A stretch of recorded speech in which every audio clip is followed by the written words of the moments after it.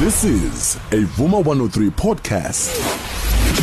Vuma 103 Drive. A very good afternoon to you and welcome once again to Vuma 103 Drive. My name is Thandolwethu and today I am speaking to a legend, a star for all time, Mr. Burnout himself, Sipho Hotstix Mabuse. A very good afternoon to you, sir, and welcome to Vuma 103 Drive. Good afternoon, Thandolwethu. How are you, sir? And to all your listeners on Vuma FM. It's such an honor to speak to you guys. I really need to do something about my voice. Yes, everybody thinks I'm a guy. I'm serious. Ha, ha. You got this very sensual, sexy voice. Wow. The singing voice. Thank you so very much. I'd like to just start off by saying that for me personally, it is an honor to speak to you. And Baba, you are like a bottle of a French wine. You mature so beautifully. I was looking at your pictures and I'm like, yes, you still got it. Oh, thank you so much. I'm flattered. Thank you. And thank you. I am indeed flattered. Now let's talk about what we know most about you. You are an amazing artist. You always make sure that you fly the South African flag really high. You are a proud father as well as a businessman. Now, I want to start off with what everybody knows you for, and that is, of course, the song Burnout. When you say Sipho Hotstix Mabuse, that's what everybody thinks about is the song Burnout. At any point in your career, did you get burnt out by performing Burnout? There are times where I really feel, you know what, I've performed this song extensively. But you know what, unfortunately, the song is in control. I wish I was in control because the song is itself, it has placed itself in a pole position where it dictates, it determines where and when I can perform it.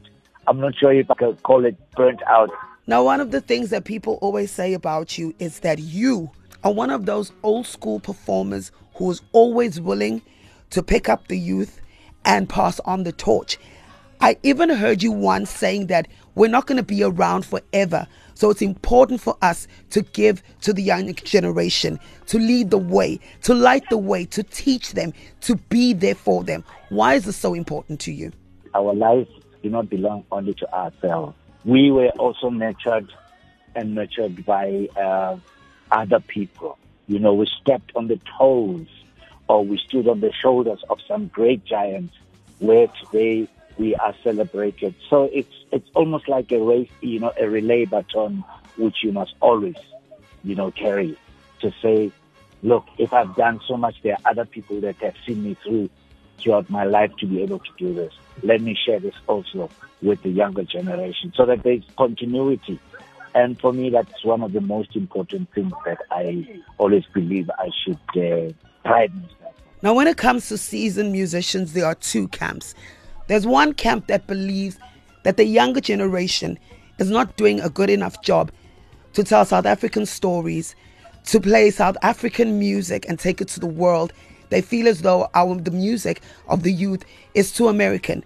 Then there's another camp that says, you know what, leave the kids alone. This is how they express themselves. Which camp do you belong to and why? I belong to both the camps. But most specifically, the other one that you just mentioned. I think it's very important to maintain, every generation has got its own role, and it must always determine its future. It must always determine its direction. We cannot claim custodianship of what is right in South Africa. We were also influenced by external forces to be able to create. Somewhere along the way, our level of consciousness was able to determine to us, okay, this is where you think we should go. We did not just become conscious of who we were at the time. We were young, we were excited, we were energetic.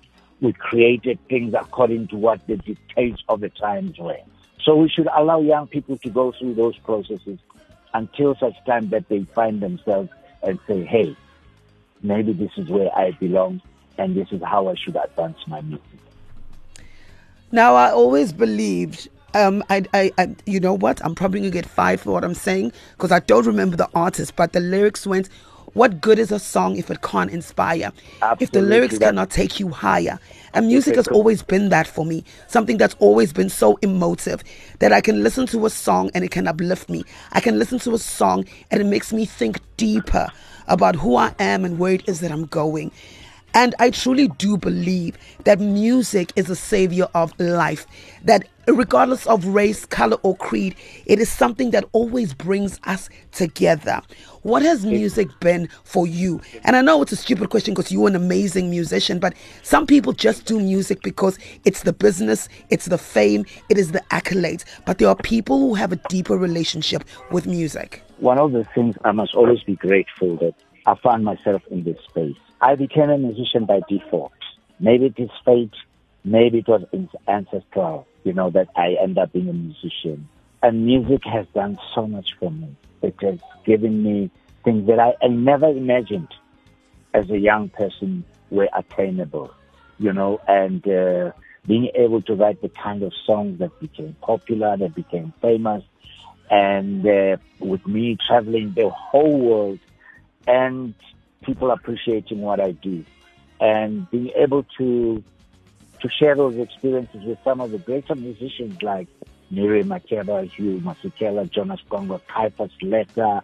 The only musician that I always have regretted not having worked with was Abdullah Ibrahim. Hopefully one day I can work with him. But basically that's what music has done for me. When you were in school, you dropped out of school because you guys were performing. I need to know, how did that conversation happen within the household? Utshela abantu abadala ukuthi eksaba nje lento yesikole ngizoyibona later. What was that conversation like with your family? I didn't tell them. Wow. I didn't tell my mother that I'm into music. You know how she found out? Mothers are always the ones that are always in touch with the kids, their own children and so. My mother would always come and visit us at school. But on this particular day, she went to school and I wasn't there. The headmaster said to her, your son has gone to become something else that we don't understand, a musician. Fortunately, we had a headmaster who really appreciated us for what we do. But he always emphasized that we come to school. So my mother came to where we used to hang out at one of the musicians' home. We had just bought new uniforms. And I was picking it. I was looking at myself in the mirror. And lo and behold, there was my mother behind. Can you imagine the shock? Oh, my. And she said, oh, yigo logo kwenzayo lapha. Mina esikoleni ngiyofuna awukho esikoleni. Iphi uniform yakho. That's how she discovered. And I wore my school uniform and she took me back to school where I got corporal punishment. Now, when you went back to school, how long did you stay in school before you totally dropped out? Because I know that you only got your matric later on in life. Well, I was already in my matric then. I think we all dropped out.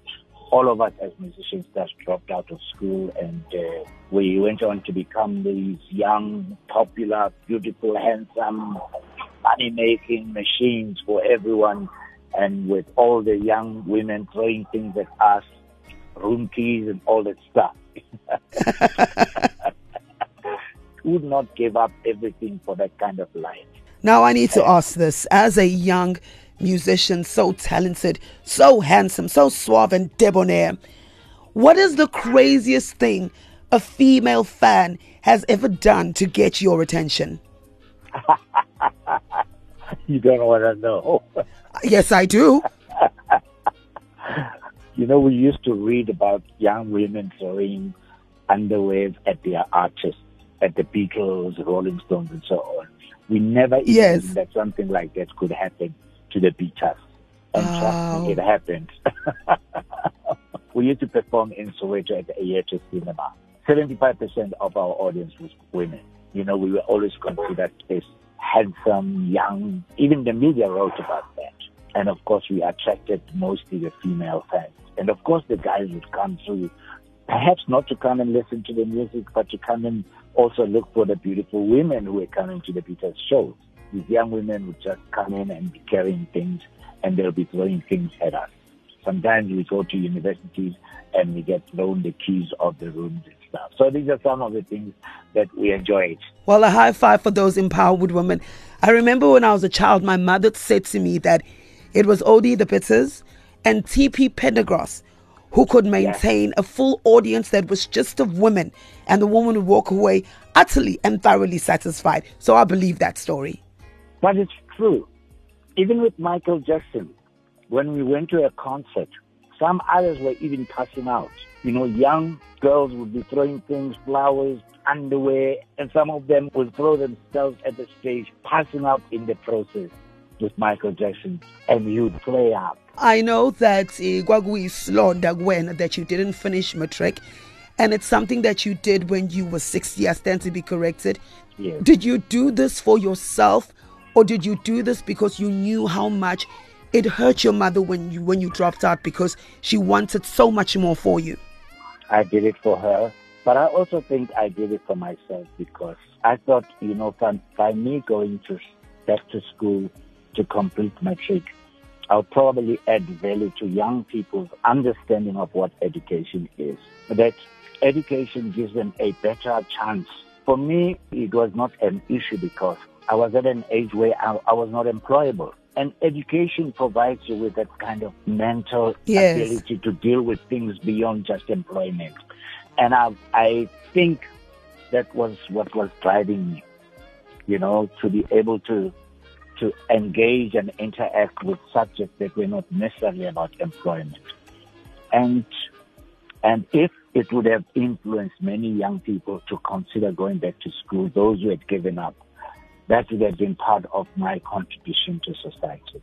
But not only that, as a father, you cannot be telling your children how important education is, and there you sitting, high school dropout, even though you've traveled the world, and said to them, be like, "Hi, Papa, you succeeded without it. Why should I?" I know. My children, thank God, with music, I was able to send them to good schools. And of course, they were born at a time when education now was better than where we were. Perhaps we had better understanding of what education is. And they were in a better environment to advance that education. For them to go back to school as well is important, that it will put them in a pole position, to be independent of me, to be independent of everything else, being able to attain their own desires. Talking about God giveth and God taketh away, there are so many legendary musicians who have passed on. And the moment we hear that they've passed on, all of a sudden social media, hashtag RIP, all of a sudden people want to interview their families, people want to interview the people that they worked with. But why only in death? Why do you think it is that as South Africans, number one, is it just us, or is it just a universal music thing that people are only appreciated once they have passed on? And if not, as South Africans, how do you believe that we can honor our legends while they are still here? What you're asking, Thando, is maybe people love someone and they feel aggrieved that they did not do as much for them while they were still alive. And as little or as much as they can get from them is what drives them to start wanting to have all that information, because it will no longer be available. Sorry. Right now, if we were to go into your playlist, what songs would we be surprised that you actually listen to or love? I listen to all kinds of music. I listen to all kinds of music. I have respect for creatives. People who create music probably possess the highest level of intellect. And truly, try this. Science has proven that creators are people of high intellect. And this is why I can only learn from what others do. Other musicians who I listen to. I can talk about all the musicians. I loved Brenda. I was crazy about her. Yes. I love Mazi. I love Sister Rosi Masuka's ability to write incredible songs. I love Sister Letta's ability to sing and write brilliant music. I loved Brahu. I love Jonathan Butler. I love Stevie Wonder. I love the Beatles. These are people that have made us happy throughout our lives. As a young person, I admired Elvis Presley. I listened to Bach. I listened to Mozart. I listened to Abdullah Ibrahim. I listened to John Coltrane. So my appreciation for the I collect art, that's the level of what I appreciate in terms of what artistic life I live. Now, I just want to touch wood. If you were ever called up to that great jazz band in the sky, what do you want us to say about you when you are no longer with us? Or remember you by, sorry. Be as creative as you can be. Be as creative as you can be, and do your research like you've just done and find out more about. God willing, I am writing a book. I am writing my memoirs. And I'm sure if God willing and I live long enough to complete it, then, most of the information will be contained there. But I also have friends. I have family. I have, unfortunately, most of my brothers are gone. But I have friends. I have colleagues who will probably say most of the things about me. If you don't mind me asking, if you do have a title for your memoir, what is it? What are you playing around with if you haven't stuck to one yet? Well, I've always played around with the title Jive Soweto. Yes.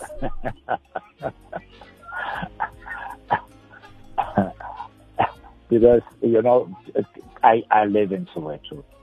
So the title Jive is sort of entwined with the lifestyle of the Soweto, of the township. Well, you know what? I can live with that title. I'd just like to say thank you very much for taking out some time to speak to us. And Baba, whatever happens, please don't ever burn out. Siyabonga kakhulu. Thank you, Thando. I love your singing voice. Oh, thank you. I love your singing voice. Yeah. My mentor is actually KG Moeketsi. And every time I used to sing for her, she always used to say to me, you sing like a true artist, like you actually went to school for this. So hearing that from you is a huge compliment. Ngiyabonga. Absolutely. Maybe you can sing me a line or two. Like right now? Right now. My goodness. You put me oh to my test, God. so for me to put you to test as well. I don't know what to sing. What am I going to sing? Oh goodness, this is so weird. How good is the song if it can? Tell me something to sing, Lucky. When Sipho Hotstix Mabuse says sing, you need to sing. What can I sing? I'm blank, guys. I'm so blank right now. Weekend special. Okay. I still remember a time when I was at church all day, and I wondered what my friends used to think about me. Used to think about me. Okay, I'm so nervous. My voice is literally shaking. Ooh, that's beautiful. That's lovely. Congratulations. Voice is shaking. Wow, that's fantastic. Thank you so much. Have a wonderful, wonderful day. Siyabonga. You too, my dear. Really appreciate your call, and to all your listeners as well. And now you know who I am and what I am, and I'm just as human as everybody, and I may falter somewhere along the way, but hey, that's real. That's what we have to be. Well, at the moment you're finished with that memoir, please give us a call so that we can sit down with you and do an interview, probably a live reading or something to honor you, Siyabonga. Okay. Thank you so much. Vuma 103 Drive. This is a Vuma 103 podcast.